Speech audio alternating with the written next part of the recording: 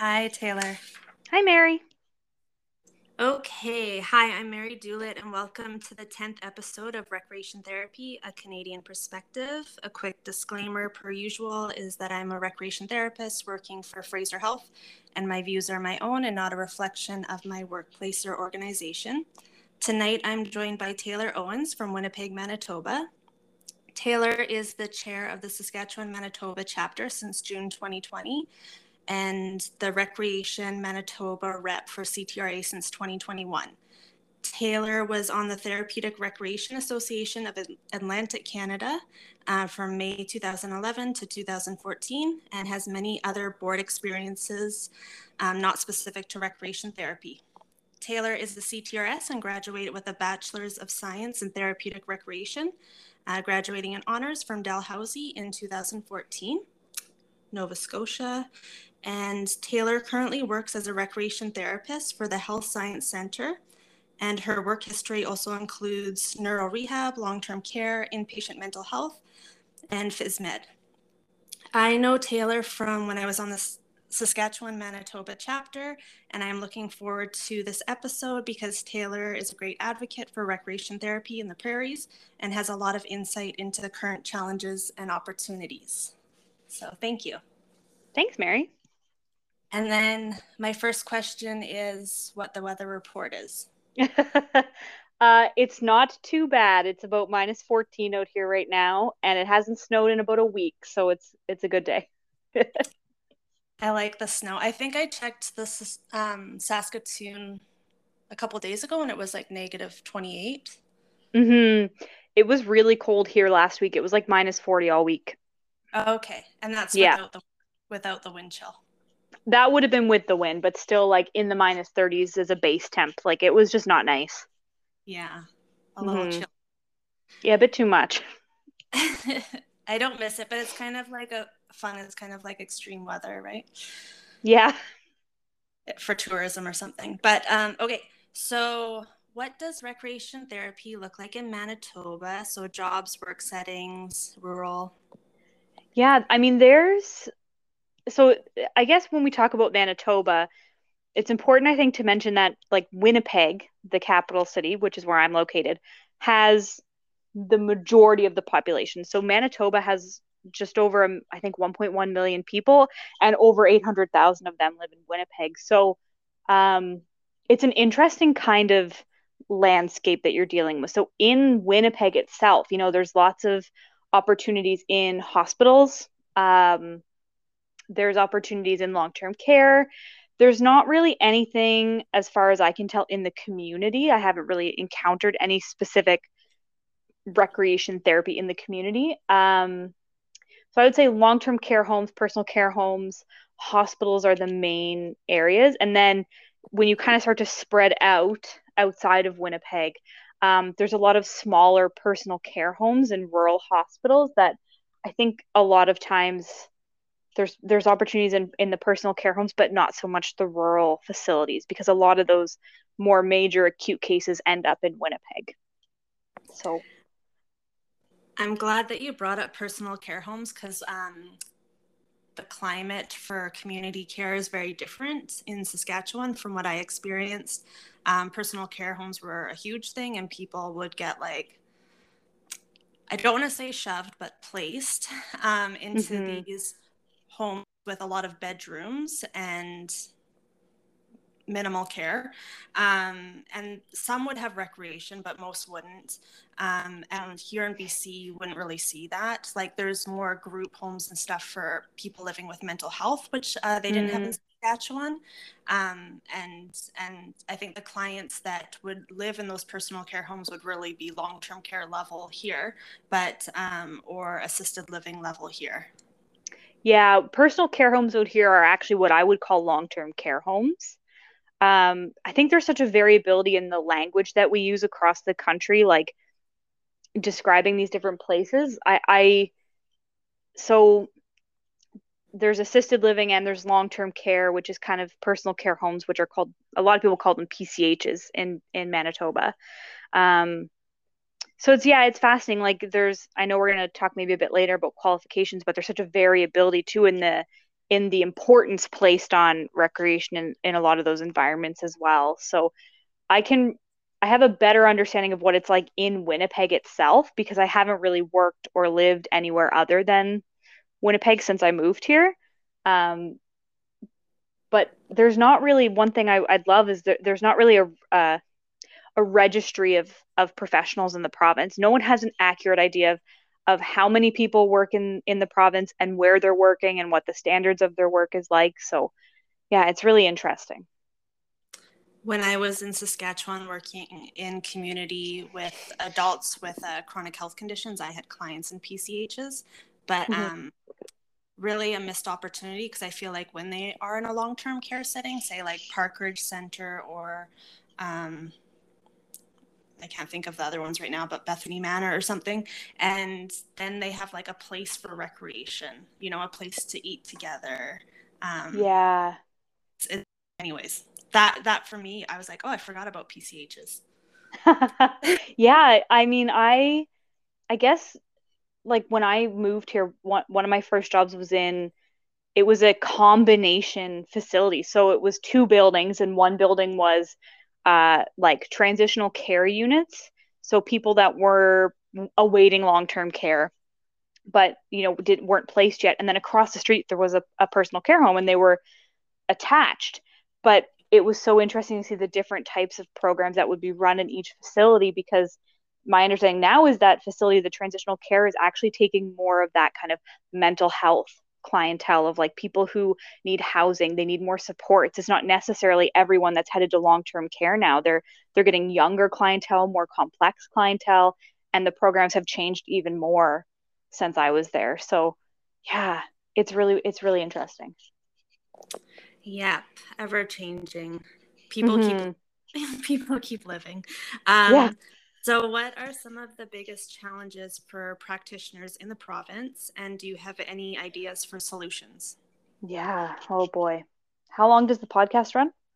Well, I was like, I feel like you'll have a lot of ideas and input, so this is a good question. I'm happy for you to speak for however long. Okay. I mean, I think the biggest issue is that we're so siloed from one another.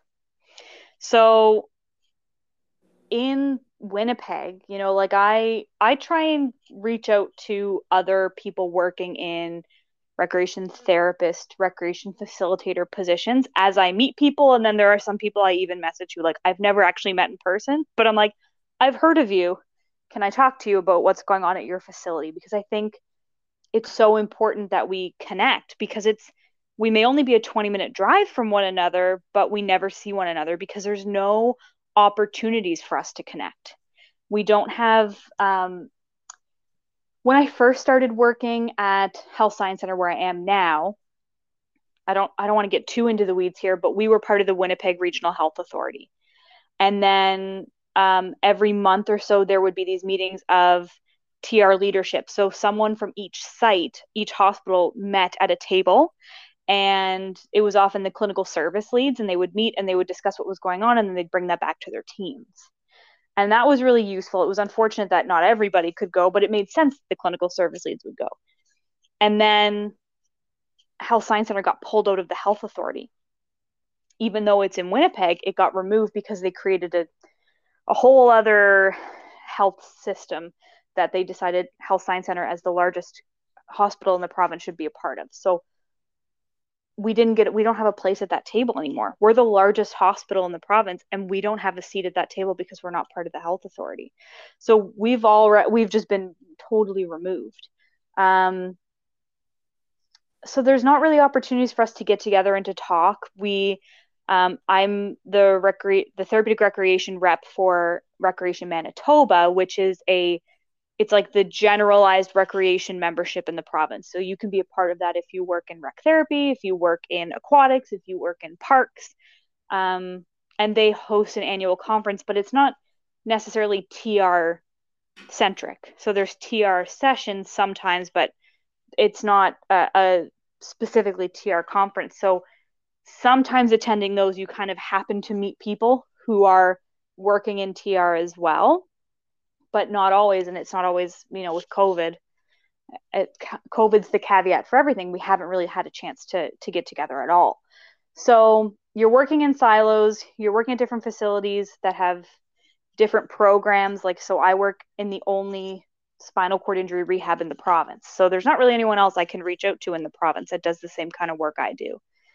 Even within our own facility. So we used to have 4 full-time positions, 5 full-time positions, and 2 part-time positions. And now we're down to 2 full-time, 2 part-time because there were cuts made by the government a few years ago. So every facility kind of lost funding, lost positions, and that kind of further deteriorates your ability to get together. Like, so I think that's the biggest thing is even if you are all getting together, say you're going to a conference in Winnipeg, there's so many people that maybe can't make the trip to Winnipeg. You know, it's winter, but the highways aren't always great. But even just time, money, support from your organization, you know, are those resources available to you to make the trek? So I think sometimes it just takes somebody literally reaching out by email or phone or being like, hey, I'm a stranger and you're a stranger.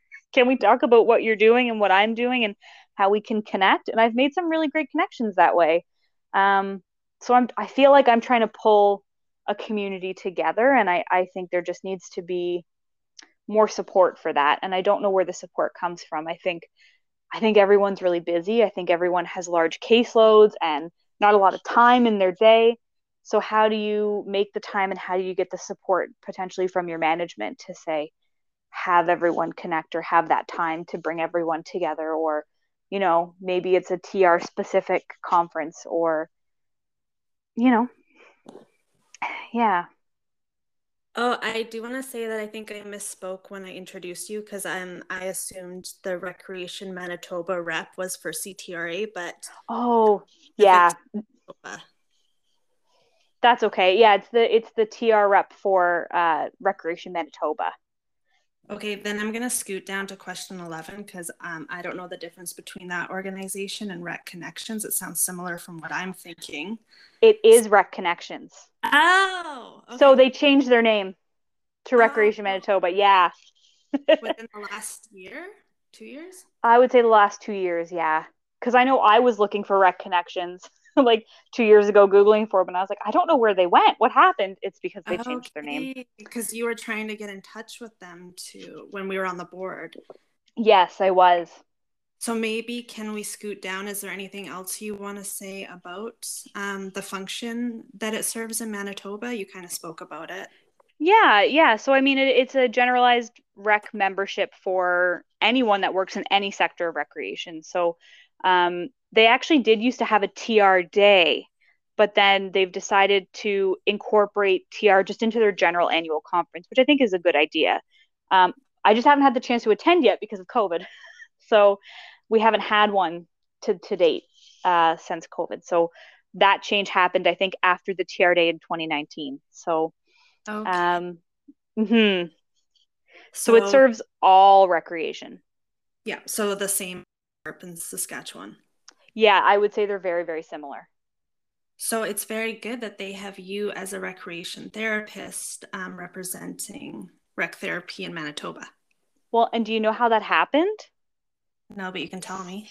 Somebody reached out who was working in rec therapy, who was on the board and was leaving their position, and through a network that they had also created because they're in a city an hour and a half outside of Winnipeg, had heard about me, and she reached out by email. So that's another kind of tie into that building community, like not being afraid to reach out and say, hey.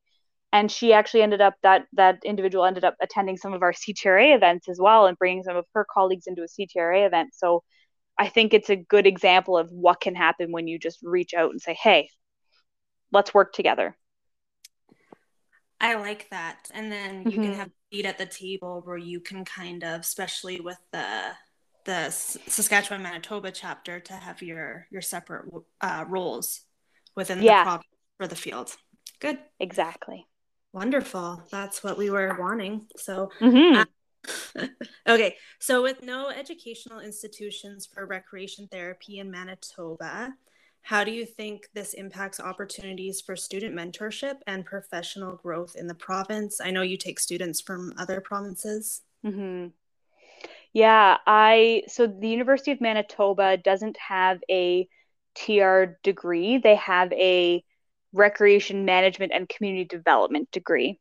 So there are some folks who are part of that program who want to get into recreation therapy, which is awesome. I think it's harder for them in the sense that they're not given any of the specific. There's no TR courses. So how do you get into that field without that kind of base knowledge? So um, I've worked with lots of people who have that degree who get it and they're super invested in their clients and they're super invested in patient care and they're really good at what they do. But I have so much respect for them in the fact that they kind of come in blind. Like my program, I got to go into hospitals and do programs and projects for hospital programs or community organizations, and there were volunteer opportunities. And I did a placement because I did the NCTRC exam, so I did my internship, and that gave me the chance to get into a clinical setting. And the courses look different, so for folks to come out of that degree and go into it, I feel like they're starting almost kind of blind in the sense of like they don't learn I don't know that they learn anything about documentation or evaluating a program or creating a program. Um, but the people I've worked with have been great. But unfortunately, I haven't had it happen yet, but I don't plan to take students from the program because there's so many other students out there from TR specific programs that are looking for placements. And that's something else I'm finding is I took my first student in the fall of 2020. I loved it. It was a great experience. And now I'm getting like 3 times as many requests to take placements now because Yep. your name gets out there, which is awesome. And then students want to come do placement with you. And I've had to say no to people, and that really sucks. I don't like it. But it's the unfortunate reality. Like, if you want to do the exam to become a CTRS and you need the placement, I know Regina and Saskatoon are really kind of, there's just so many students and there's nowhere for them to go. So they have to start looking out of province or kind of out of the areas that they want to do their placement in. And I had so much admiration for these students, like reaching out and sending emails and putting themselves out there. Yeah. It's hard. Mm-hmm. So They have to that's, hustle. yeah, they have to hustle. And like, I feel so horrible saying no and not offering interviews. I mean, it's, No, I love don't. students. No, I Don't love put students. that on. No, I know, but I do really enjoy educating and I really enjoy taking students. But I mean, again, you have to, with COVID, right? Like you never know what's going to happen or if the placement's going to finish or, I recently had a student that I had to end the placement early and it unfortunately wasn't because of COVID, it was for other reasons, but that was hard too. And to have a student not finish a placement it takes a toll on you because then you kind of reevaluate your whole program. So there's lots of students out there who need placements and are really looking for spots. What was the other part of the question? Okay. With no educational institutions, just how does that impact student mentorship opportunities in the process? Oh, growth in the province, professional growth in Growth the in the province.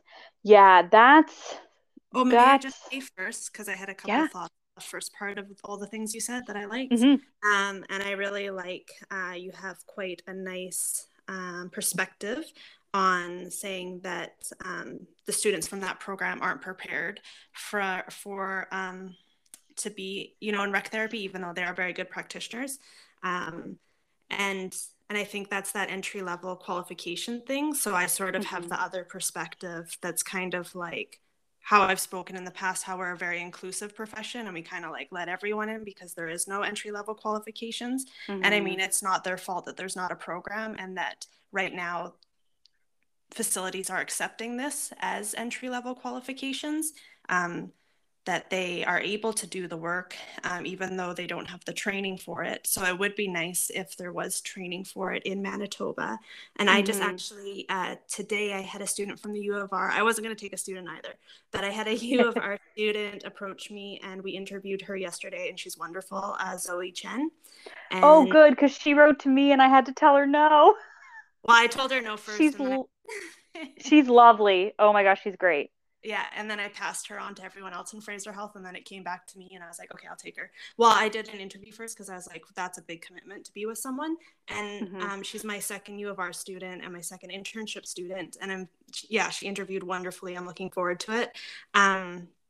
Oh, what did you say about? Oh, right. And then the other rec therapist that interviewed with me, she said that herself and another rec therapist within Providence Health, they only take students who sign up to do their CTRS exam during their internship because we are CTRSs, Mm-hmm. to kind of spend our energy and our time on students who want to do that and who are actually going to do it. Yeah. Because to sort of like advance the profession that way, because otherwise, you know, they could have a placement with someone else if they don't want to take their CTRS. So I was like, oh, okay, moving forward, I am putting that in the contract, and I will only take students who sign up for their CTRS. Yeah.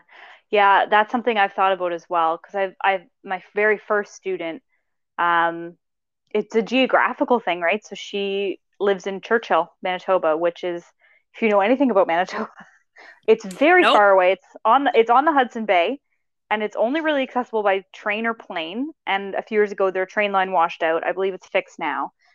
So for someone who lives in a super northern community, um, could at any point like plan to take the exam and then have transportation canceled because of weather or something, it's so stressful for them because there's also nowhere for them to write it in Manitoba. So you actually have to leave the province to write it.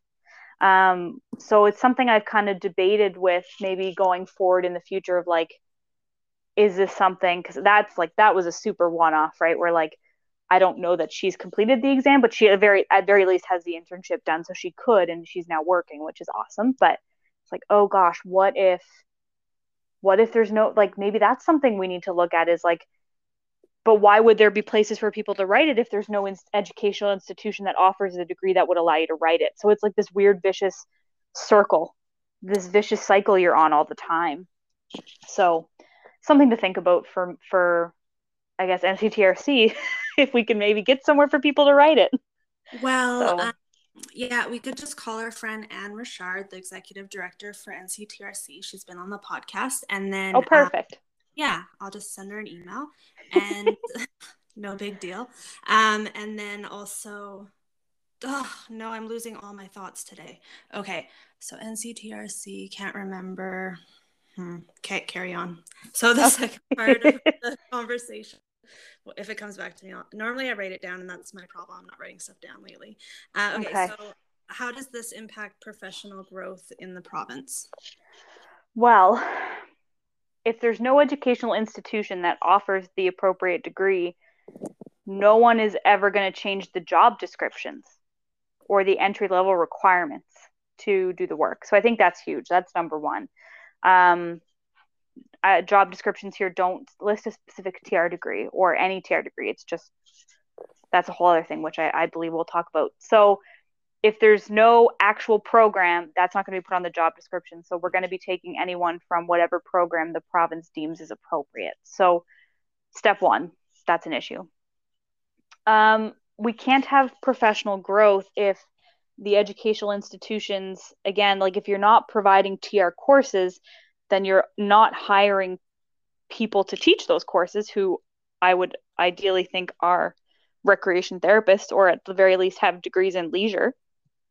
So you don't have any advocacy from the level of the educational institution either. There's no professors that are advocating for change or lobbying, the health authority for those changes. The students that are coming out of the program have the qualifications they need to do the job. What they think the job is and what the job actually is, depending on where you've gone to school, is different, right? So for me, I think I personally believe you need a degree in therapeutic recreation at minimum to become a recreation therapist. Just like we expect occupational therapists to go to school to become an occupational therapist. We expect physiotherapists to go to school and get degrees to be physiotherapists. I think it's the same thing. But if the educational institution is not offering that and grads are coming out thinking that they're ready for those types of jobs that they technically haven't got the appropriate education for, then we're just going to keep filling these jobs with people who don't have that level of education that is needed. And it just perpetuates, because then there's no one going to those classes to talk about. Again, my personal belief is that professional organizations are important. I wouldn't sit on so many of them if I didn't think they were important. Mm-hmm. So there's no one going into those schools to talk about becoming a member of CTRA, to talk about what a professional membership can do for you. No one's talking about the credential, the CTRS credential, which I believe is the next step as well for recreation therapy in Canada, is we should be requiring the CTRS, one thing at a time, but that's where I'd like to see it go. So students also are coming out of that program thinking that they're trained to be a recreation therapist with no recreation therapy courses, and then also no involvement in the professional organization. So then we have all these people practicing who aren't following standards of practice. I know for me personally, in my current job, I have been told by many of my colleagues that they've never seen someone practice like me before. Mm-hmm. In a positive way, I should specify. No. Yeah. Like the way I approach my job is so much different. They were astounded when I first started that I went to rounds. Yeah. And I spoke in rounds, and that I documented, and so that I had an assessment tool. And I think when we're working with people, especially in an acute care setting, I mean, there's so many things we need to be mindful of, but if we're not assessing our clients for their goals and their needs and the areas they need to work on to reach those things, then what are we doing? Like, there's most definitely a place in recreation therapy for fun and games, literally as fun and games. But, everyone likes to joke, oh, you went to school to play games. I did, but with a purpose. And I think that purpose piece is missing.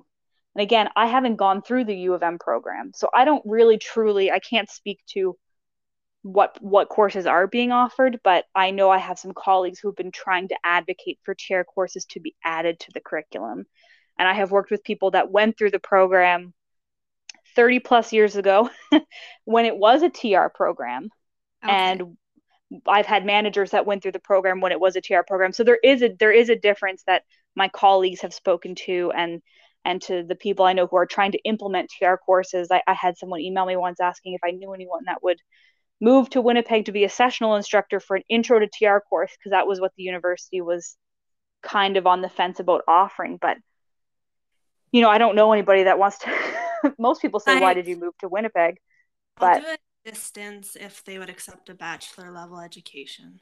And that was the other thing, is the bachelor, because I was like, I'll do it if you'll accept a bachelor level education. Yeah. But they were looking for a master's minimum. So, fair. It's good to see that people are pushing for it, and that there's maybe some small movement there. And again, I want to be clear, I didn't take the program, and I don't want to disparage anybody that wants to be a part of the profession. I just think we need to start setting some educational standards, because if we don't, then we don't have people. There's no following of standards of practice. And I think that's a really basic thing, is standards of practice. Yeah, and I'm glad you mentioned standards of practice, because when I heard you say it's my belief a couple times, I was like, well, I don't know if it's a belief, because belief is like Christmas and the tooth fairy and stuff. But like, there's standards of practice. So it's not about believing in the standards of practice, it's about abiding by the doing it practice. And then, but again, if they're not in the association, they don't know the standards of practice. And then the thing that I forgot to say, I remembered right after you spoke. So like how Douglas College has the diploma level that's virtual, so people can take it across Canada from their home. And then the University of Lethbridge has the degree level education. So, I mean, technically in Manitoba, there is a rec therapy specific degree program virtually through the University of Lethbridge. Yeah, through other options. Yeah. And that's very true. And if Manitoba, if the university wants that money, they can put in a PR course. Mm-hmm. Yeah, because I think that's the other thing too, is what's the demand? Because if we don't have people coming into practice with that minimum degree level education, like the TR degree specifically, I think that there's also a huge gap of knowledge, a lack of understanding of what we do. And I think everyone you talk to, no matter what province they're in, will tell you that. But I can tell you that in Manitoba, nobody really knows. Like in terms of management level, it really feels like I've spent a lot of time advocating, which I'm happy to do because I love what I do. But it's taken me a long time to bring my colleagues, like my like OT and physio colleagues and managers. I've had a couple managers over the years, to really educate them on what it is I do. And I've started to sometimes, instead of getting up on my soapbox and telling people, I show them. I just do my job, and I go in every day, and I do the things that are important to me and important to my clients, and I try and do them really well. And I think that's where a lot of that acknowledgement has come from, of like, oh yeah, you do this differently than the people we've worked with before. Because as far as I know, I'm the first CTRS in that role. So it's nice to hear other people say that you're doing things differently and in a way that they really like. And it's opened opportunities for me in my workplace, and my advocating has gotten me some different responsibilities that I really love. So if we don't have students coming out of the degree, going into the jobs, practicing according to standards of practice, they also can't advocate for what they're doing and why they're important. And again, some people get it. Some people do just get it, and that's what they want to do. And maybe that's just what's available to them. So they take that course. And then, of course, because the job standards aren't specifically TR related, people can take those jobs. And I think there's a lot of people building it in the role into whatever they think is important to them. So it's variable. Sounds about on track. But I feel like maybe going to the schools in Manitoba and letting them know about the other virtual options, so that they're not like, I want to do recreation. Oh, okay, that's what they have. I'll do that. But like, oh, there's other options, and this is the difference. Mm-hmm. Well, and I think the thing is that that's one of the reasons why the U of M hasn't started a TR stream, because they've said there's enough competition elsewhere.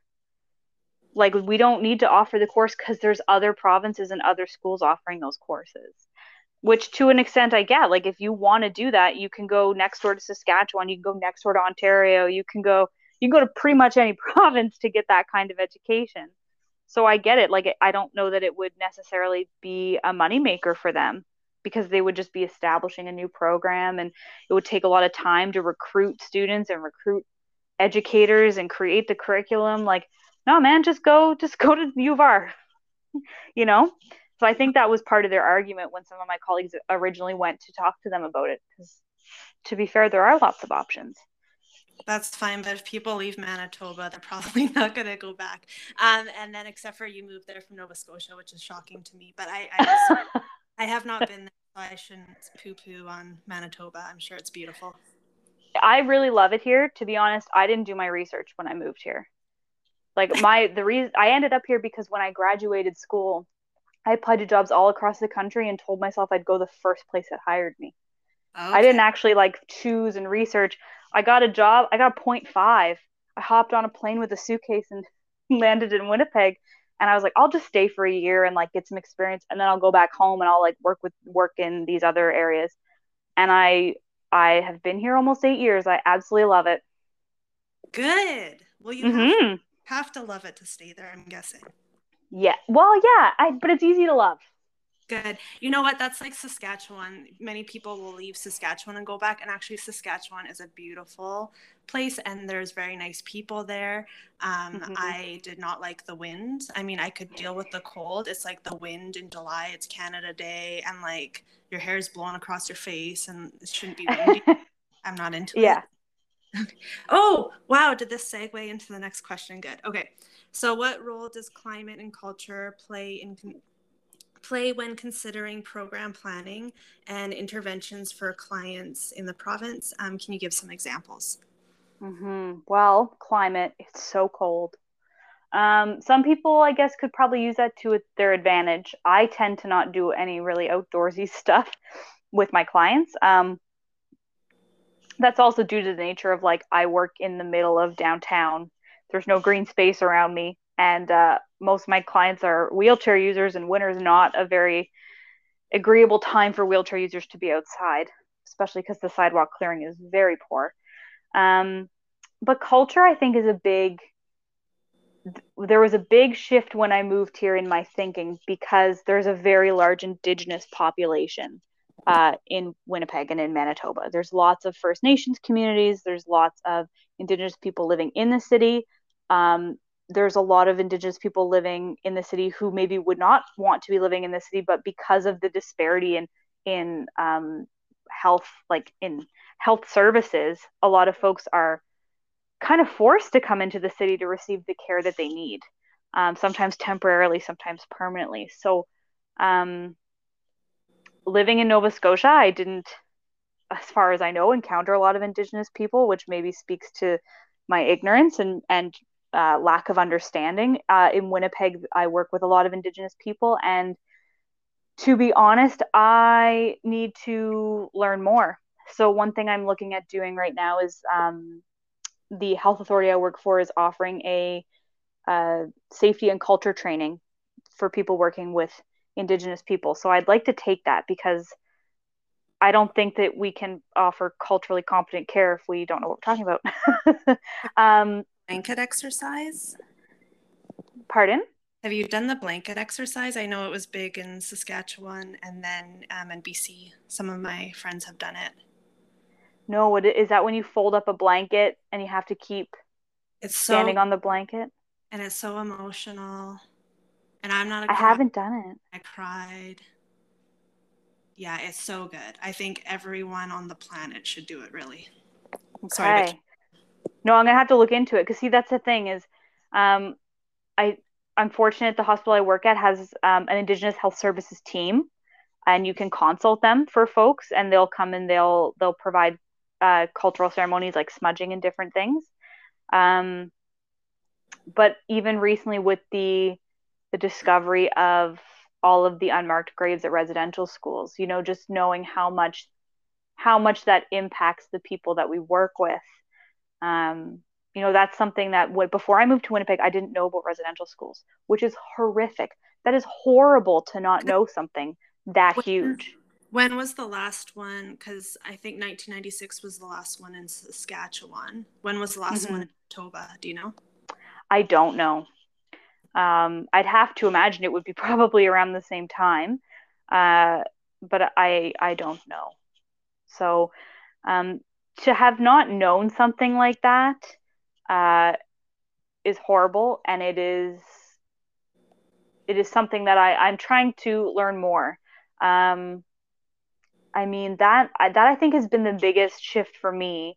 I never really had a job as a recreation therapist in Halifax before I moved here. You know, I graduated and I moved, so this is my first this is I think the biggest shift I've had in my thinking. You know, I don't even think we were taught about things like this in university. I mean, you're always taught about like culturally competent care in the sense of like be mindful, but they don't tell you what to be mindful of. And I think no matter how many different cultures you speak about, you're always going to miss something. So we had a at Douglas College. I will say though, in Saskatchewan, same thing for me about the Indigenous clients and like knowing that the trauma they come from and like the impact that it has on them on many levels, like through their grandparents and all that, and then just being in a society where you have people who are racist and make comments, stereotype, and you know, and I in Burnaby, like I would think, oh, I'll probably have quite a few more because I also know when I was in Saskatchewan,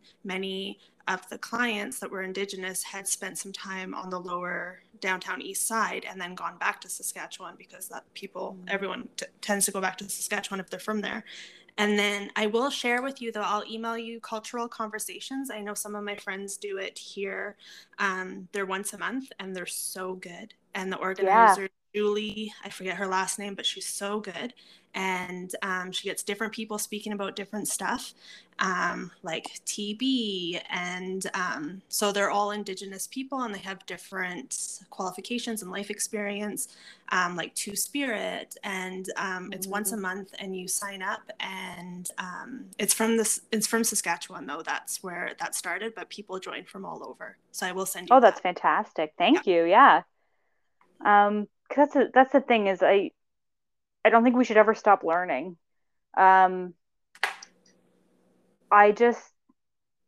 think that's the biggest thing culturally so far. I mean, right now also with I can't believe I'm on a podcast talking about this, but the Russian invasion of Ukraine, Ugh. Manitoba has the largest proportion of Ukrainian people in Canada, like the largest population of Ukrainian people.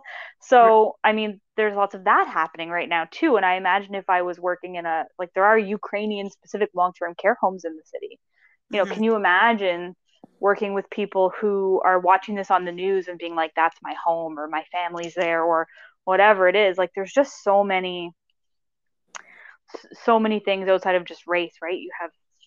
There's so many things to learn about and be conscious of, and your own biases, being aware of that. And Mhm. like you said, like there are people who are racist and say horrible, horrible things, and sometimes they're your coworkers and sometimes they're co-patients of these other patients, and there's a lot of stereotypes that come into play with providing care for people. um, And sometimes it's your family. Sometimes you grew up, with that oh narrative. God, yeah, Even yeah. not intentional, like it's funny at the time, supposedly, right? But looking at it now, you cringe. You're like, oh my God. Yeah, or like, when I first moved to Winnipeg, I remember my family being nervous because I don't know if you've heard, but Winnipeg was at one point crowned the murder capital of the world. I don't Imagine. know by what magazine, but thank you.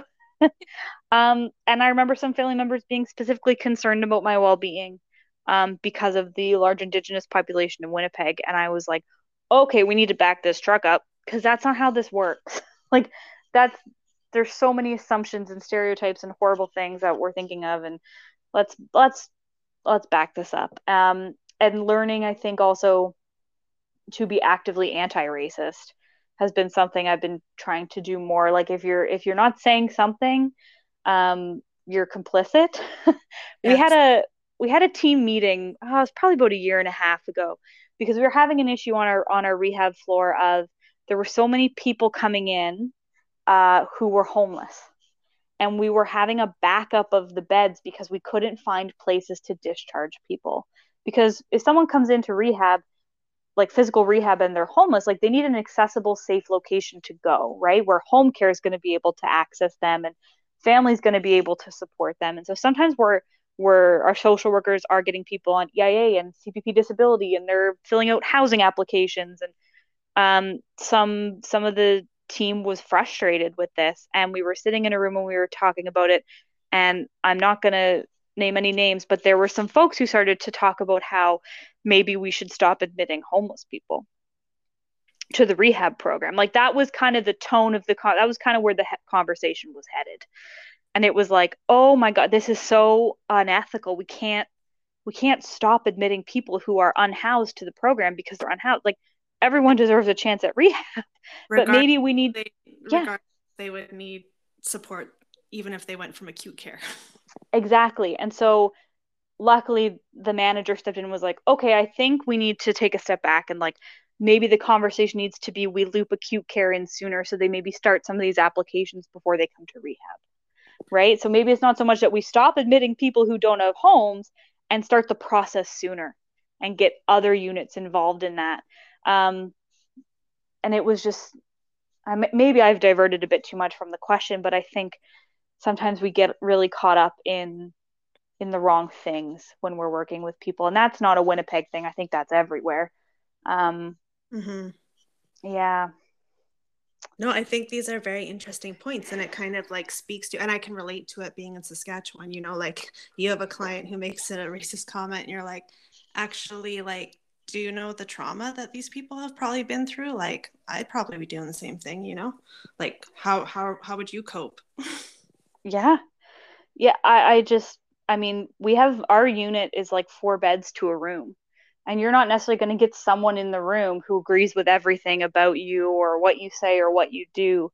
And tensions can come to a head when people are dealing. Everyone on my unit is dealing with some level of trauma, right? Mm-hmm. They now have a spinal cord injury, or they've lost a limb, or they're trying to learn to walk again, and now with COVID there's no visitors and there's no this, and everyone's struggling, and people are allowed to have bad days, but it doesn't mean that's at the expense of somebody else. So having to navigate those things sometimes, where like maybe it's not even a racist comment, maybe just two people aren't getting along. Mm-hmm. And how do you navigate this person's discontent with that one, and that one's discomfort with this person, without insulting either of them, and like working through it in a in a polite manner. It's sometimes it's really hard to navigate those dynamics. You know how we can So bring this conversation back around? how? Is that recreation can really unite people. And Mm-hmm. it's amazing when people are doing an activity together, which might not be happening right now so much because of COVID, but like Mm-hmm. how those differences can be put aside and where people can see the good in other people. Yeah, for sure. I think that's a great way to bring people together, and it's like everyone's working towards a common goal maybe in the program, or Mm-hmm. they're all trying something new, so it's a level playing field. Yeah. Excuse me. Yeah. Yeah. Okay, so when looking at varying, we kind of talked about this. When looking at varying entry level qualifications for practice in the province, from your experience, do you see a difference among, and I asked this question, I kind of know the answer already, but amongst work and geographic areas? So Yeah. rural, urban, health authority, private, nonprofit. All of the above. Yes. So to work in a hospital in Winnipeg, and I believe in other larger cities. So we've got Brandon, which is a city, and then I'm probably gonna stop there for now because I don't want to speak too far out of my realm here. To work in a hospital in the cities, you need a degree. So you need a an undergrad. So a lot of times the job description will say in recreation therapy or equivalent. Sometimes it will list the U of M degree or equivalent. As I think as long as it has recreation in the title, they're on board. Um, to work in long-term care in the city, you do not require a degree. So there's a program at Red River College called Recreation Facilitation for Older Adults, and it's an 8 to 10 month. I don't know if it's 8 or 10 months, but it's around there. Kind of diploma program, and so those anyone with that can work in a long-term care facility because it's specifically tailored to older adults. So I have worked in long-term care, the transitional care unit with the degree. It didn't change my pay at all. It didn't impact anything about my job. I still got paid the same as a facilitator. What's the pay? Um, when I started, it was $17. Wonderful. Thanks for sharing. I mean, that was in like 2015. So, And it may have changed since then. That was the very starting because I had no experience either. So that's where I came in at. I don't know what it is now. Um, I'll just share that I started at a long-term care home for a private place in 2014 in Surrey, and I had $19. And I yeah. done my first year of my diploma only. Wow. Okay.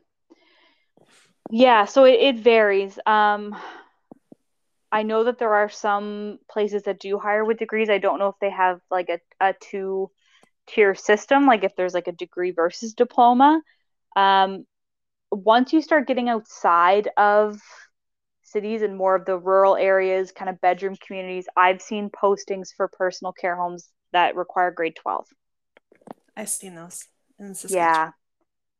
Yeah. So I think the further out you are, like it's grade 12. Um, and I think I don't quite know the difference between private and public, like health authority run. Uh, I haven't seen like the job postings for private. I believe only require the Red River, but if you have a degree, then that is also acceptable. But I think the minimum would be the Red River program. Well, I'm sure then you'd get better quality care for the same price. Um, Yeah. so the Red people coming from the Red River program, because I'm guessing even though it's a program for facilitating programs, which is like what I did in my first job, could they also, I'm guessing, take on management positions in long-term care, like more coordinator No, or the lead of the recreation department? no. No, that's good. Um, Not that I've seen. So there was a posting a while ago for actually the long-term care home I worked at. It was a posting for the manager position there for the rec department, and they were asking for a degree. That's good. Yeah, I think same for the private. Like I don't know what it's like rurally because I also don't know that like if you're in a rural PCH with a small number of beds that there even is a manager, you're probably just like the unit manager is probably just your manager. I don't know that there'd be a department. Yeah, and they probably work at multiple sites. It wouldn't be like full time at one place. It's possible. I'm not too sure because I know I just attended a presentation done by two therapists from Saskatchewan who were talking about the rural setup in Saskatchewan and how, yeah, like a lot of times facilitators work at multiple sites or they're creating calendars for like multiple sites but not able to even go into the facility they're making a calendar for. Like Mm-hmm. it was pretty wild. So I don't know what it's like in Manitoba because I really a lot of those folks who I think work way out in rural kind of bedroom communities don't come out for a lot of that other stuff. I could be wrong, but I don't know that they're coming out to conferences and different things because I don't imagine they're given the resources or the time to do that. So Mm-hmm. I could be wrong. I hope I'm wrong, but Well, you're probably right. I trust your judgment. You've been there long enough. Who knows? Um, who knows? yeah, we'll say it's true. So, is there a standard job description within the health authority, and what does that look like? So, you said it can include anything with recreation in the title. Yeah, that's what I've seen. The different jobs I've applied for or just have seen online. So yeah, a lot of times it's a degree in either like the recreation management community development or equivalent or recreation therapy or equivalent. The site I work at has a director of OT and TR, and so she was part of making the job description. So she does list therapeutic recreation degree in the job description. Um, and then really it's just like they basically at my site specifically because of my previous clinical service lead helped with the position. So it basically takes the uh oh my gosh, I'm so blanking on the name. And I know it's the leisure ability model. Okay. It takes the leisure ability model and breaks it down into the therapist will Yeah. um and then it's each section. So Fun. provide leisure education and they also take API and they put it in there too. So we'll assess, plan, implement. Um, so it just kind of takes some of the lingo and puts it into the job description. Nice. Mm-hmm. Okay, so these are kind of funner questions. So you started out as treasurer the first year for Mm-hmm. Saskatchewan Manitoba chapter and then stepped into the role of chair.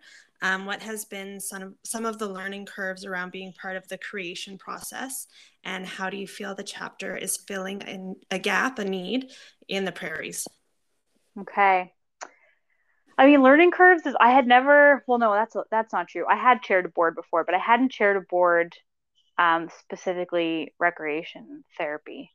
Um, I also became chair right as COVID kind of started, which was, I mean, that definitely impacts, I think, the energy level of the board because all of our board members, except for me, are from Saskatchewan.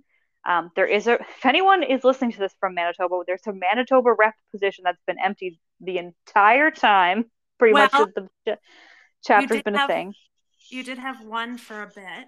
You We did have one for a bit. I think we had someone for a year.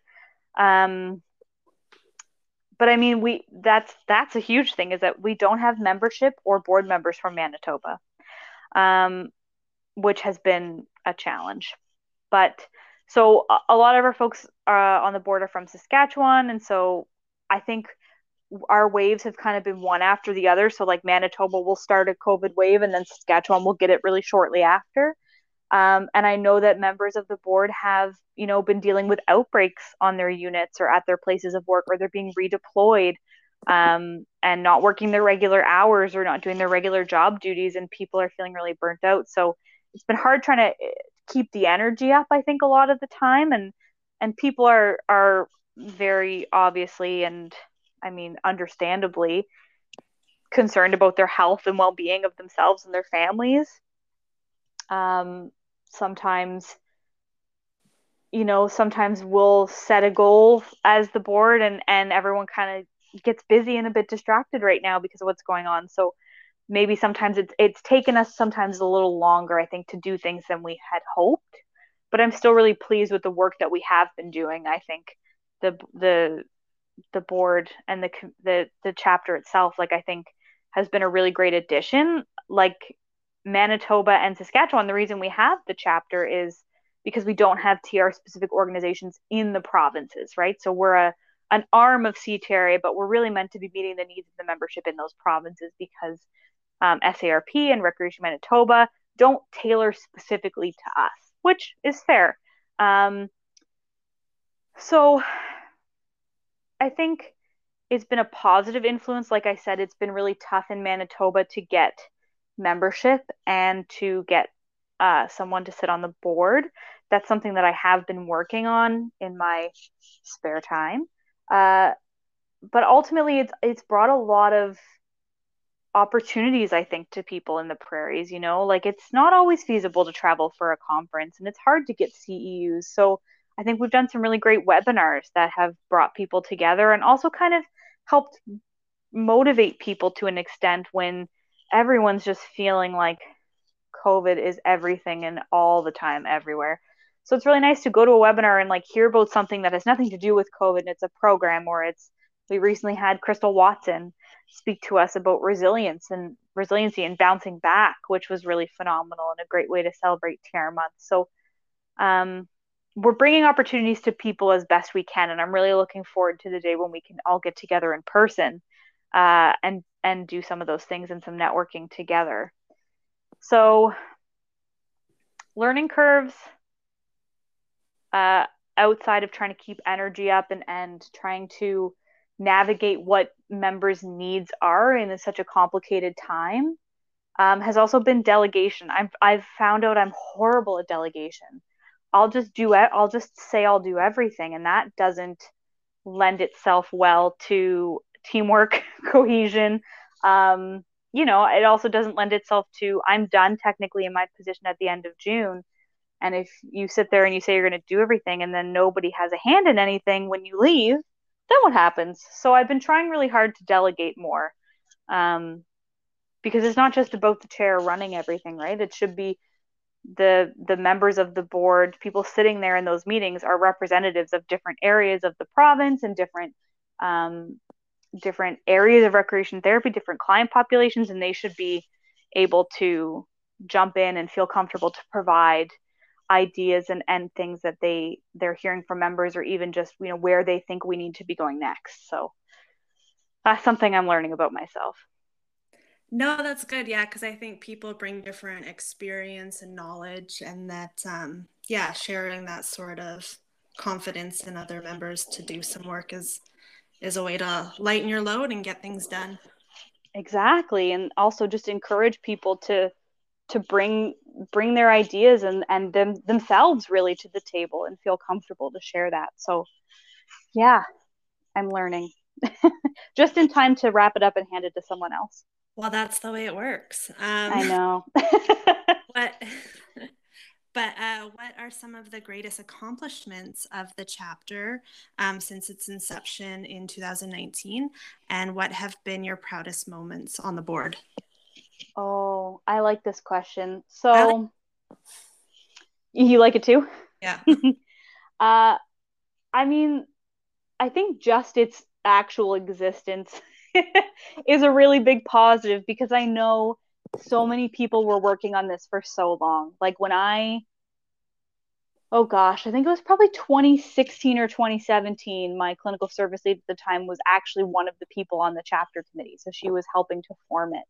And she invited me to one of the meetings. She's like, I think that you should be a part of this, because she was planning on retiring, which she ended up actually doing, which I was very proud of her. So I just like seeing the work that the group had put in for, I think, probably 5 years before I even hopped on. That might be a bit much, but multiple years before I joined.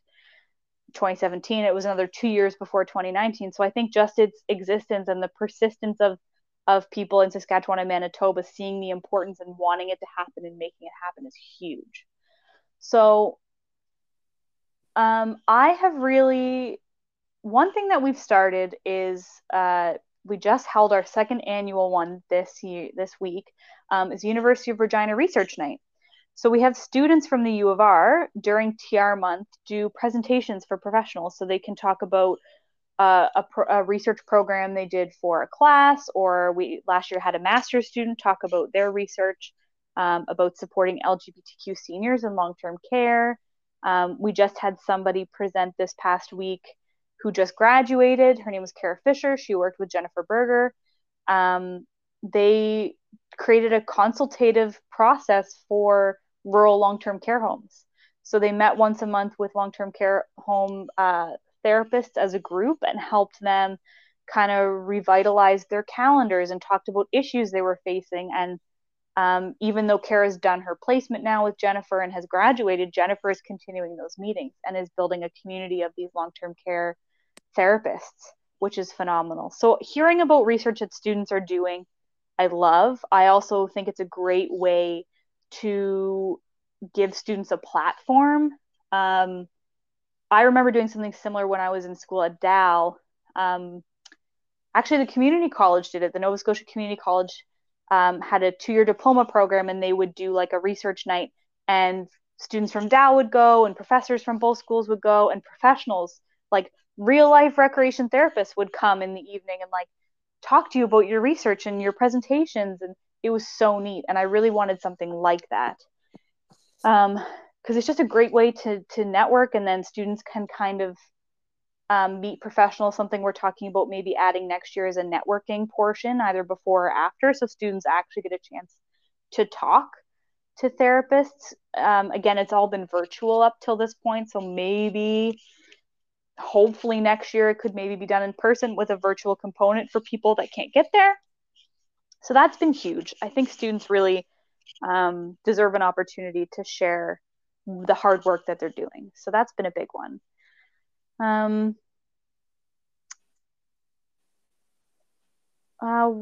There was something else I was going to say. I mean, I could go on forever. I think the webinars are a big one too. So last year we did 3 or 4 webinars.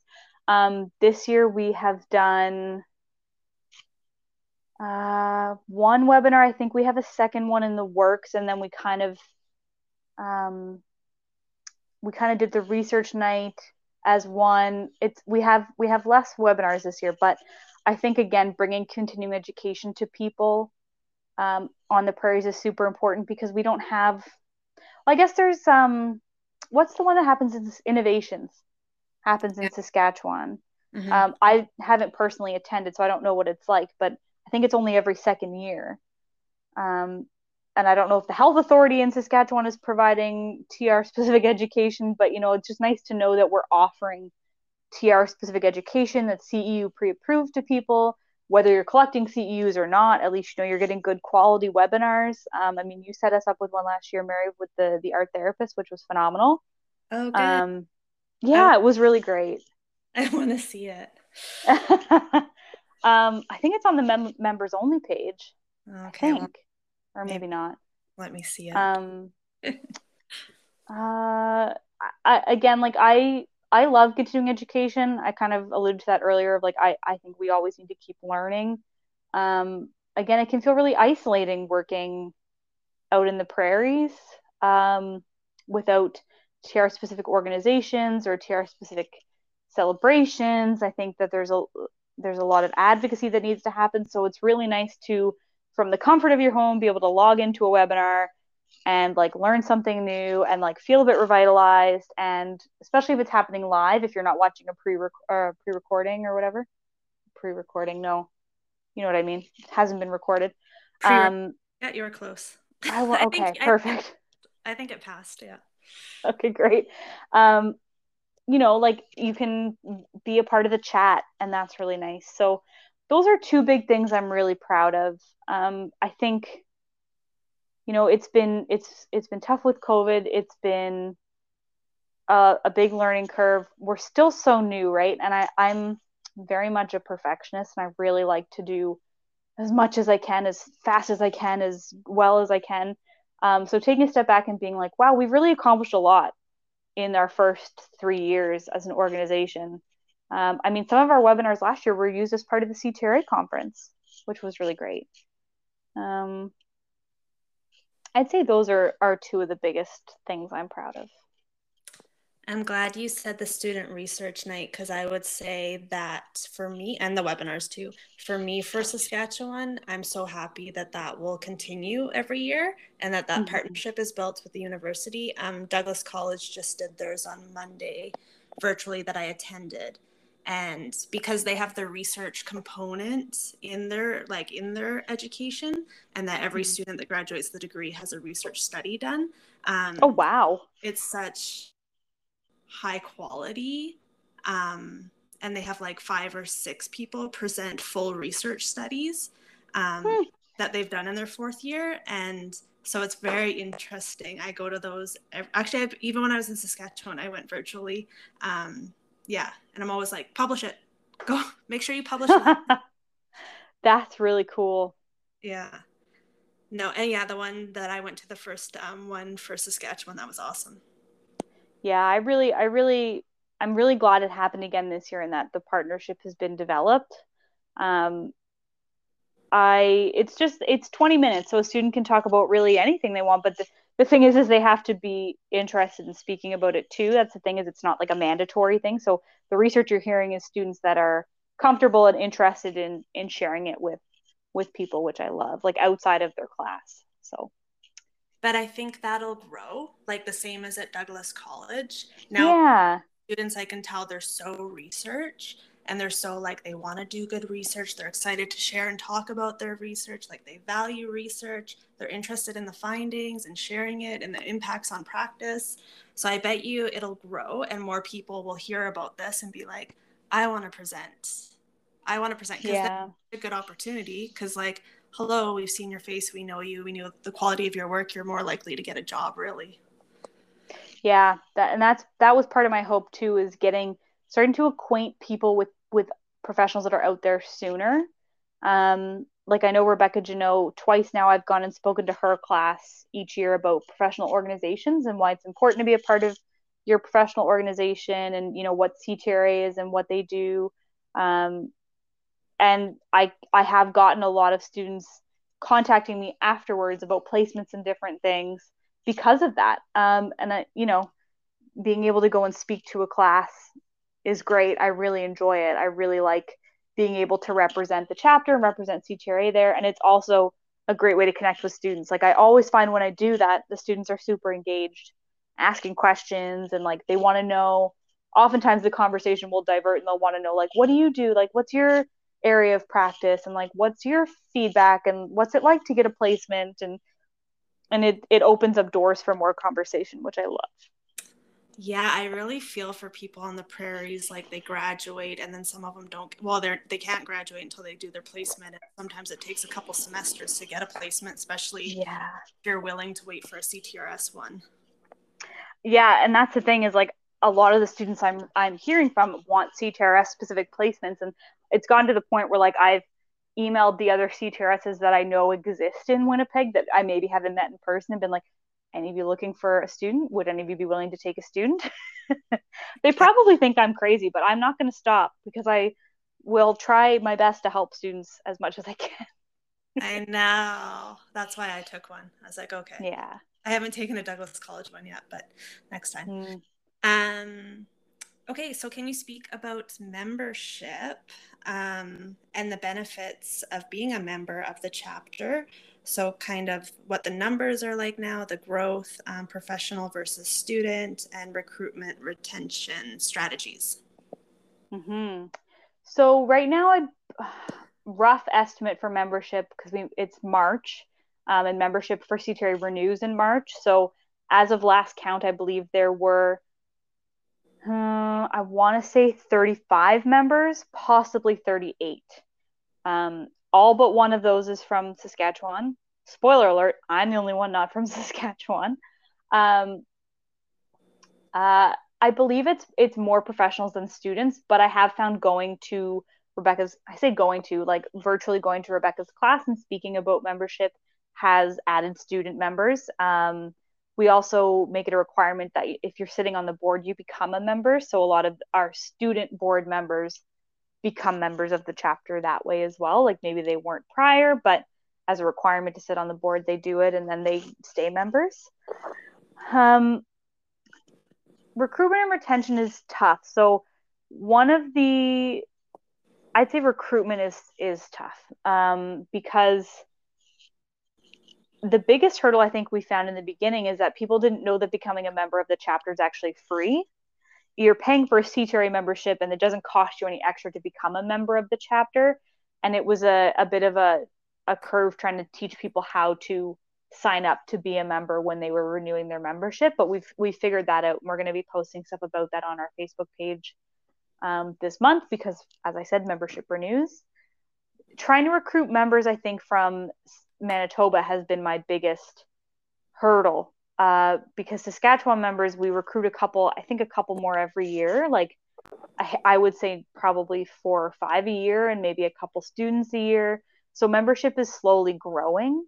There's definitely more people in Saskatchewan that promote the chapter, promote CTRA. Like we've got Rebecca and Tristan who work at the university who are, have been involved in CTRA in the past and speak to it about it with their students.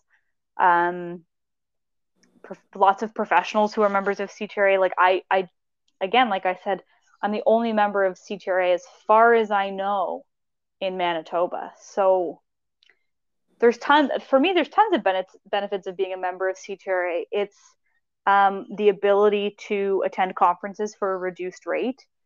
Being a member of the Saskatchewan Manitoba chapter means I get access to webinars that other members of CTRA don't because they're not members of the chapter. The educational events like the U of R Research Night is another one. I mean, I've always been a member of my professional organizations, but being a member of CTRA also allows me the opportunity to network with other people across the country. Like there's a membership database and I can reach out to people that work in the same areas that I do. Speaking of which, CTRA has started the communities of practice on their website. So if you work in mental health, you work in rehab, whatever community of practice you work in, there's a page for you on the CTRA website behind the member login. And each community of practice has 2 kind of co-chairs or heads or whatever you want to call them. And you can contact them. So I actually did that last year when I was working. I took a term in child and adolescent mental health and I was way in over my head because teenagers scare me. I found out very quickly, teenagers, I'm not cool. So I quickly reached out to the child and adolescent community of practice heads to be like, hi, like I'm totally new to this area. Do you have any research I can read or any kind of people I can talk to? And they directed me to some great therapists, one of which was in Nova Scotia, who had lots of experience. And we talked on the phone and she put my mind and heart at ease and gave me some really good ideas on how to best support basically these clients of mine who were like 13 years old and in a huge mental health crisis. Like, how do you approach them and what are some ways you can support them when they're only there for 4 days to be stabilized and then sent back home or to another treatment facility, whatever. And I found that so useful. And I could have, Googled recreation therapists that worked, blah, blah, blah. I went to CTRA's page and I found experts who connected me with experts, and it was amazing. And it saved me tons of time and energy, and everyone was super helpful. Being part of a community too. I mean, I really like saying I'm a member of CTRA, and I really like going to conferences every year and connecting with old friends, connecting with new grads, new therapists, meeting new people. Because I mean, you get your little badge with your community of practice, which helps you identify other people in the room who have similar experience to yours. I think it's a great organization, and I would love some more members. If you want to come be part of the chapter, there's always room for new members. So. And I think Manitoba has 5 CTRSs. That's what Jerry Singleton shared. He listed off all the. So why aren't they members? Who are they? You want names and addresses? Yeah, let's broadcast this. No, I mean, everyone I've talked to who's a CTRS out here has been awesome. I am slowly trying to encourage people, but it's not something I like come on out and be like, you should be a member of CTRA. I think it just building rapport and relationship with them. And it's like, I had someone reach out and be like, hey, I got your name from somebody and I was wondering if you could talk to me a bit about your documentation standards of practice at your site. And then we start chatting and progresses to a phone call. And then maybe, I say, hey, we're running this event and you should come. And I've actually done that with people. I always talk to the board, the chapter board, to be like, is it okay with you guys if I invite people who aren't members to this event because I want them to see what we have to offer? And that's been my strategy thus far, is, invite people to Crystal's talk on resiliency who I think would really benefit from it, but maybe aren't chapter members, and say, did you like that? Wasn't that great? You know what? You should become a member of the organization. I hate to say it, it hasn't worked yet, but you're like a drug dealer. Kind of, yeah. It's like giving people a taste and then being like, you want some more? Well, you got to pay for it. Yeah, now that you say that, I sound exactly like a drug dealer. Like a drug dealer, yeah. Yeah. Very unsuccessful though. I definitely couldn't pay my house off with the work I'm doing. But keep your day job. Exactly. But that's my approach, is just I try and be encouraging and like try and offer opportunities to engage with people and with the chapter, and oh, there's this really great webinar, and I'm hoping that one day it'll work. I again, like, I'm not sitting down and running presentations. Like, maybe that's the next step, is like, one thing that the chapter we've talked about is we'd really like to do a town hall with people from Manitoba, to be like, hey, do you guys have questions? Do you know anything about the chapter? Do you want, like, give a small presentation? But then the question is, how do you find those people and how do you encourage them to attend if they're not interested or they don't know anything about it? So that's talking. You can serve like virtual donuts or something, and coffee. Yeah, exactly. Mail everybody a donut and a coffee. Yeah, like a coupon they can redeem it at Tim Hortons or something. Yeah, there has to be some kind of incentive, So, and then, I mean, recruitment is one thing, retention's another. So you did ask what retention. So something that we did earlier is back in November, we sent a survey to members to be like, hey, what are your thoughts on how things are going so far? Have you attended any of these events? What do you think of them? Is the chapter meeting your needs? If yes, how? If no, how come? And so something we'd like to do is a town hall with members of the chapter to bring people together and have it moderated by someone who's not on the board, to just get feedback, because we've been doing this we're coming up on 3 years. Like, this is our 3rd year as an organization. So the point of us is to serve the members, and how do we know if we're serving them if we don't talk to them? So the survey was step 1, town hall is step 2, and I'm really hoping to accomplish that before I'm done in June, to help set up whoever comes in next as chair, to be like, this is the direction members are sharing with us. These are what they're saying their needs are, their wants are. This is what we've done so far, and kind of hand it all on a platter and say, do what you want. There it is. Yeah. I love member feedback. I'm noticing that a lot more from CTRA, BCTRA, and hearing it from you guys. And I think that's the important piece, and that's the piece that's going to get the buy-in for the change that we're hoping to do in the future. Yeah, like, my thought is people are paying for this, and it's not cheap. Like, depends on what your thoughts are and what's cheap. It costs $200 to be a member of CTRA if you're a professional member, and that's a lot of money. And I want to make sure that people feel like we are, serving them to get the best bang out of their buck. I told the students that when I went to Rebecca's class, I was like, don't sign up if you like what I have to say today, great, but wait to sign up till March, because if you sign up now, it's February. You will have to renew again in March. That's a lot of money. Your students wait till March, and it worked. We're getting new members. But I don't want people to spend money if they're not going to get the most out of it.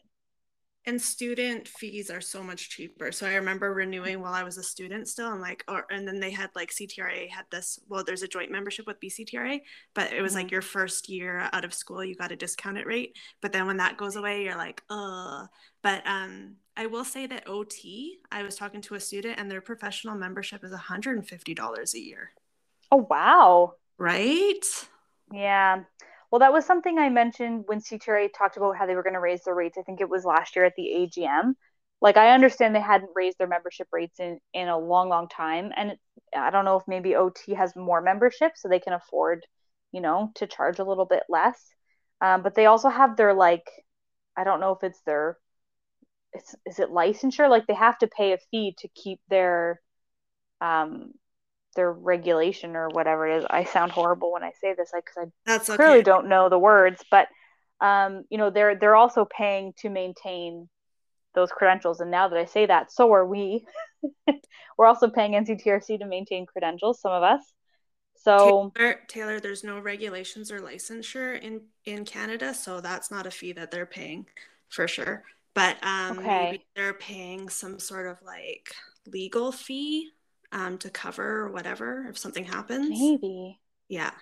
I just know all my colleagues signed like OT Reg MB behind their name, so I thought it stood for regulation Well, or OT. regulated. Oh, sorry. Yeah, OT is regulated. Yeah, Yeah. so OT is what yeah, so they pay for that. So I don't know, I'm curious, but like, I raised that too in that I think it would be difficult for members in Manitoba and Saskatchewan, but living and working in Manitoba, especially Manitoba, because the wages that we're paid in this province do not compare with the wages of most other provinces.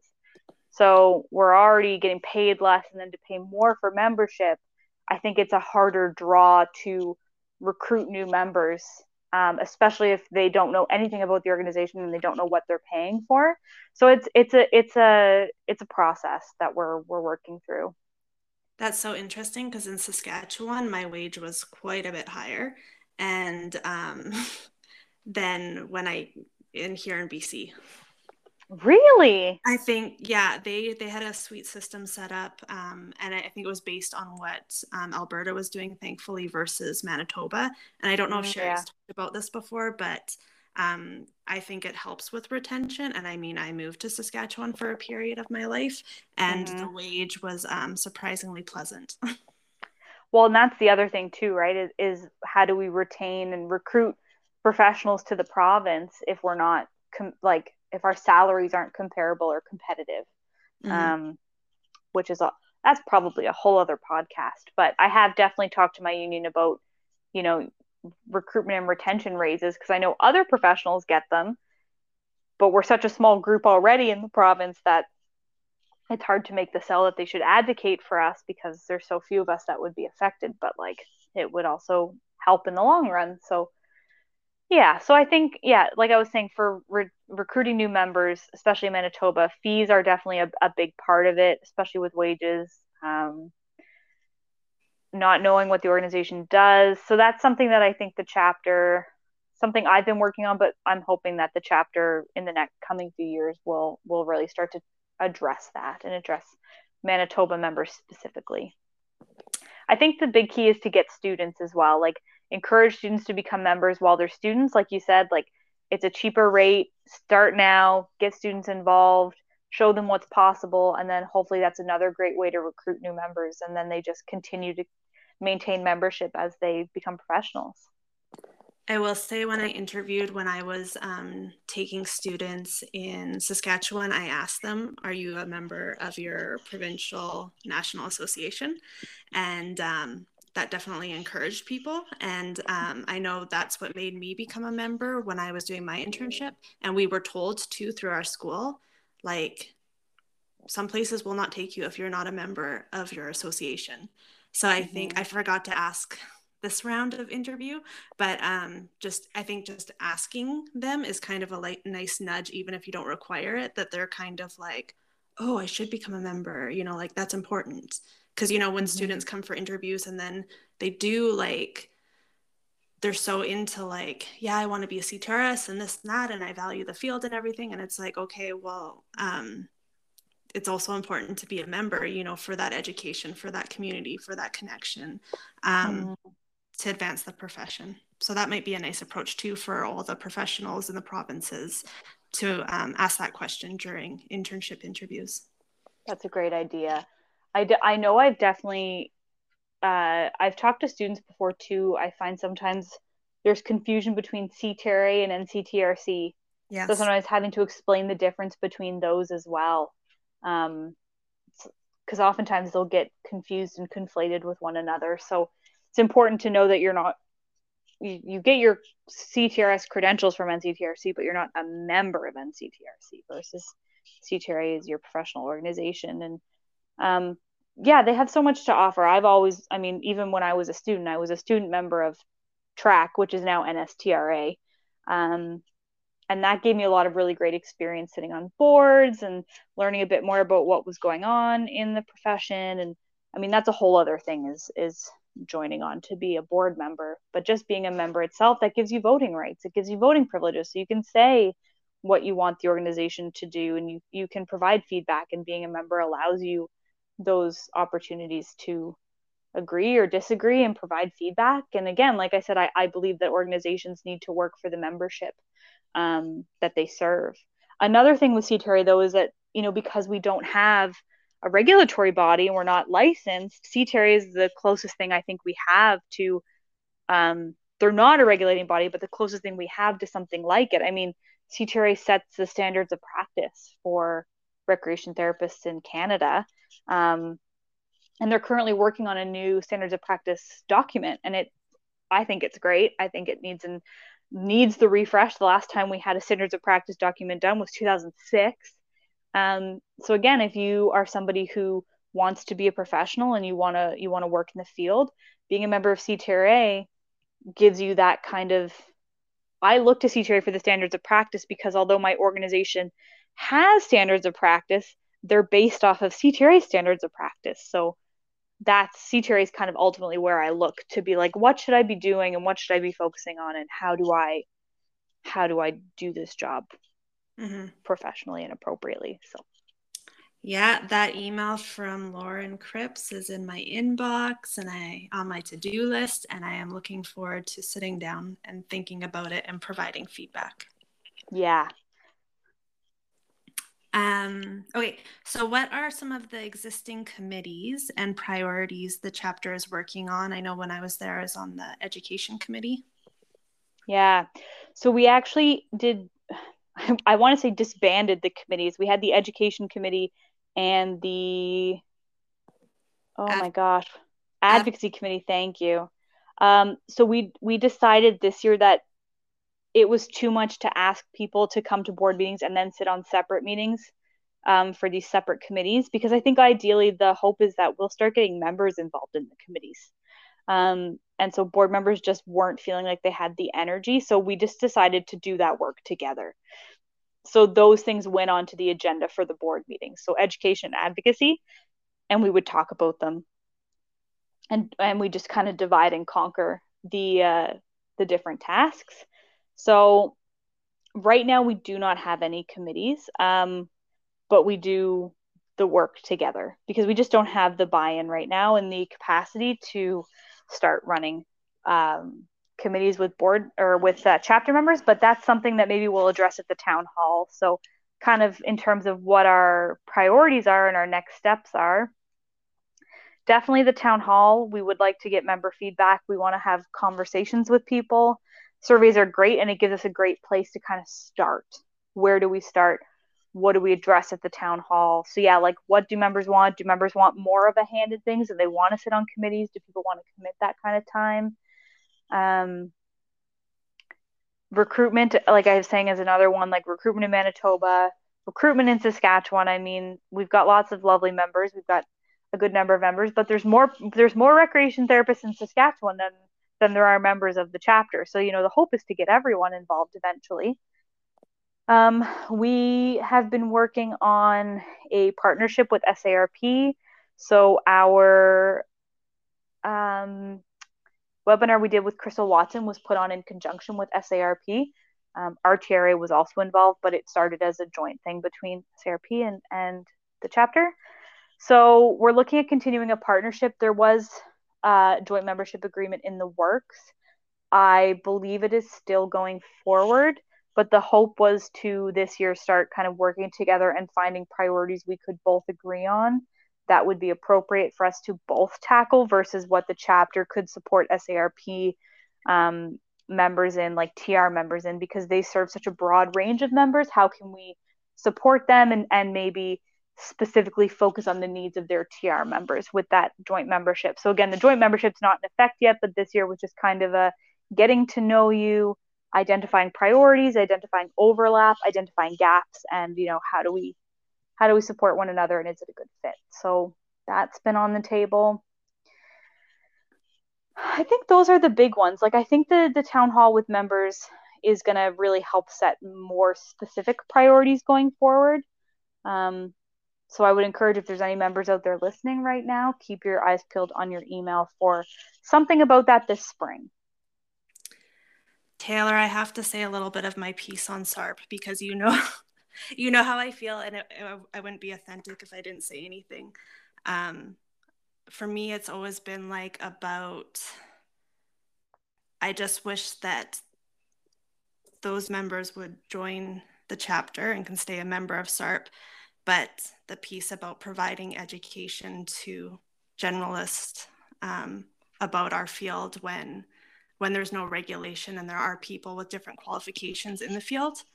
The joint membership really doesn't sit well with me for CTRA. And I know it's a very controversial thing and people have their opinions, and I'm sure not everyone's going to be happy with me, but that is fine.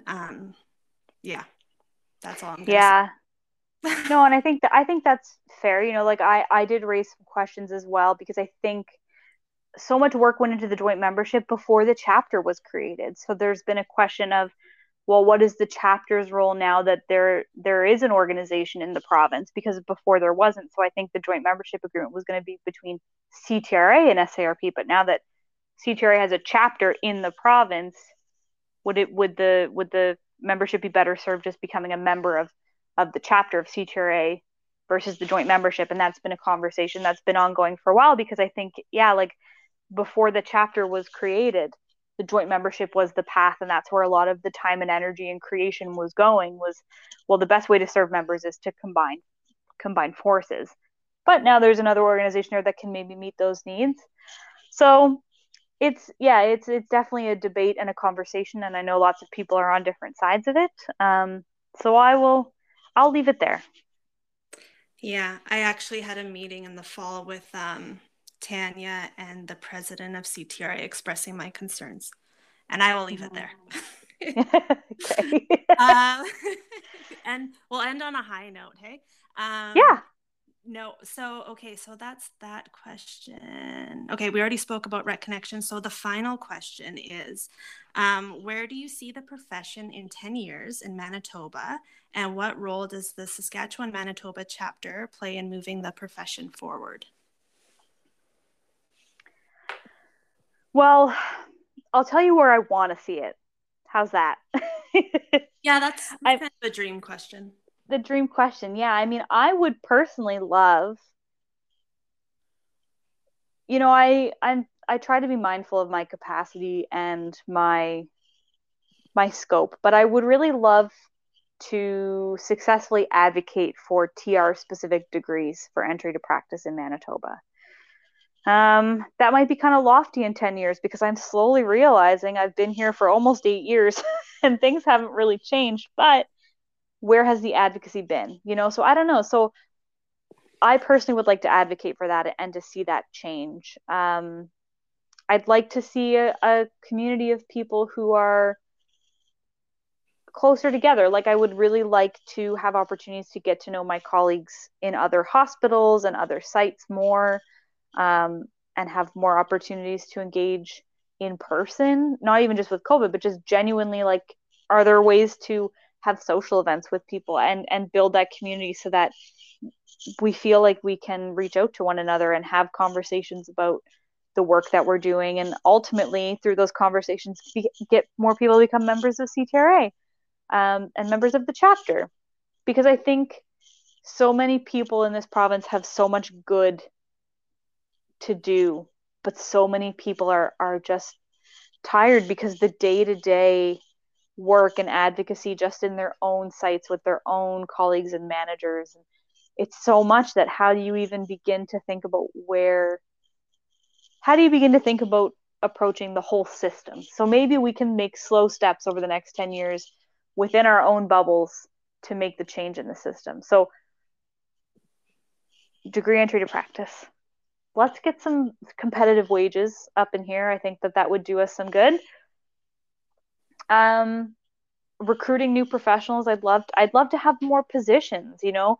I think advocating for the role and advocating for the purpose of recreation therapy, I would really love to build the communities and build the positions within our sites as well. You know, I think recreation therapy can take place in so many different areas, and there's so many underserved units and populations in the province that I think could benefit. So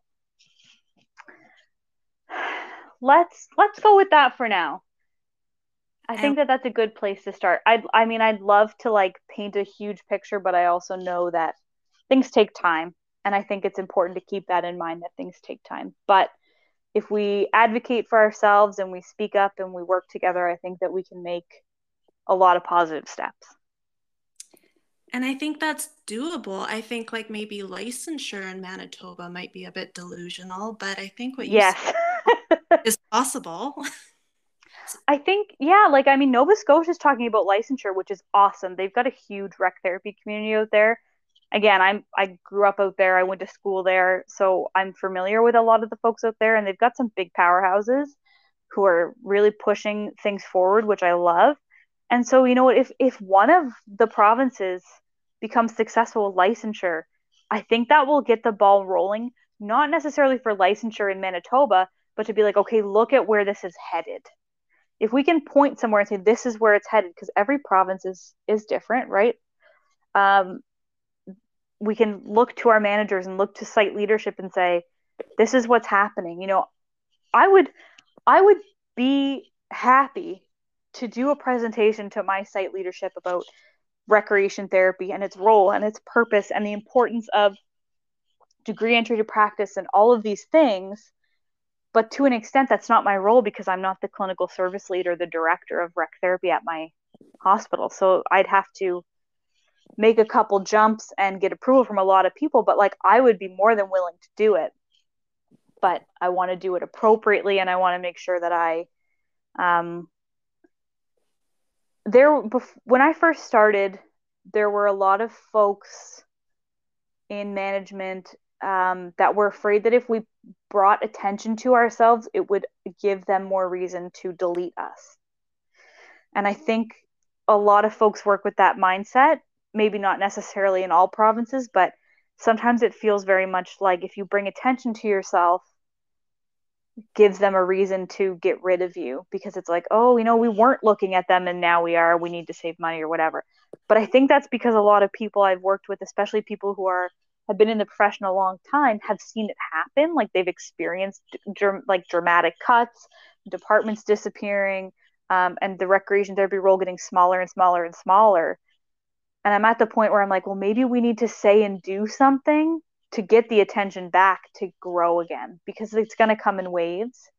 And again, and then that's another thing is where I've started saying that by my advocacy is me coming in and doing my job and having sometimes other people speak for me. So, you know, maybe it's my manager bringing it up to her manager to be like, this project that Taylor was working on has had a really positive impact on our patients. Or, you know, the work I'm doing reaches the foundation and the foundation runs a piece on me to raise money for my program, which recently happened. And then, you know, suddenly I'm in everybody's inbox talking about my program and the work I'm doing and raising money. And I'm in the paper and, you know, bringing a spotlight back on direct therapy. And you know what? To an extent, if you can be a positive mouthpiece for the hospital, then maybe you have some wiggle room on how much you can start advocating and pushing. So I think instead of trying to shy away from the spotlight, we need to start scooting ourselves back in there because we're so important and we do so much great work. And I think we shouldn't be afraid of people knowing that. I've never heard the opposite. I've always, like, we've been told to kind of toot our own horn and, oh, we don't do it enough. And I was like, I think we actually do. Well, not enough, but quite a bit, I think, from what I've heard from my school and different people, it's like share, and like there has been different articles and stuff in Saskatchewan and BC, but I think like supporting that with like stats and something and showing like this is how many referrals I'm getting, this is the caseload of a PT and OT, you know, stuff like this. These are the outcomes and this is the research. And that was what I had a student do, was make a proposal for a new position, a full-time position. Nice. And when I was in Saskatchewan, and this is the reason why, and did it to the manager and did it, practice lead and everyone on the unit, because everyone valued what they saw recreation was doing. And I think having those discussions in public places when everyone's there, it's, that you said what you said and everyone heard it, and people can do with it what they want, but it's true. Yeah. And it's hard to do. I've never been one to really enjoy tooting my own horn. You should. But it's very good. You have to. If you don't know, who will, right? And I think I'm very lucky where I'm at now. I love my I love my OTPT crew. I love my social workers. I love my unit manager, the unit staff, everyone. Everyone is so supportive, and it's a great environment to be in. Because I'm the only recreation therapist for my unit, and I'm the only recreation therapist outside of the mental health program. So I'm the only one doing the type of work that I am in on site, and we don't really have a department. We don't meet as a department, as a rec therapy department. We don't really socialize much because we're working in totally different areas, and really no one else is full time. So it's like I'm kind of on my own for a lot of it, and so I really do rely. Like I've done a lot of groundwork to educate my colleagues and coworkers on what I do, and I put a lot of work into that. But it's to the point now where like I don't have to tell anyone anymore; they just know, and that's really great. And then when they know, they can speak about you to in other circles, and it gives you such a bigger reach than if you just say it yourself. So while I do agree, we definitely need to toot our own horns. If you are lucky enough to have colleagues that once they get it will share it with everyone else, you reach so many more people, and it's so nice. Yeah, it is exhausting to be like, hey, this is the success story, yeah. I do want to give you the opportunity, if I haven't asked any questions, if there's anything else you want to share.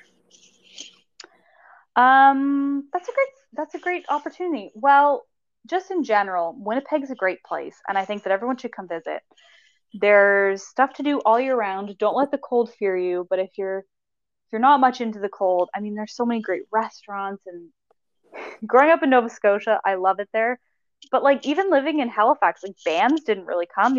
Come to Winnipeg. All the bands come through Winnipeg because it's right smack dab in the middle.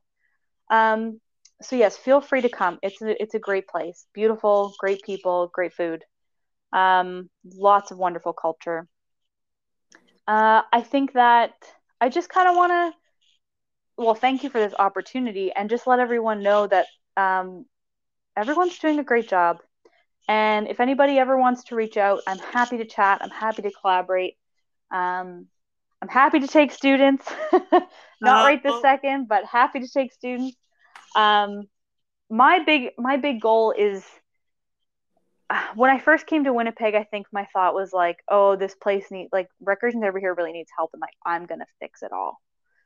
I think that was part of the drive of why I stayed. I was like, well, I can make things better, and I think that I can do some of that, but I can't do it alone. So I'm gonna take as many steps as I can and do as much groundwork as I can.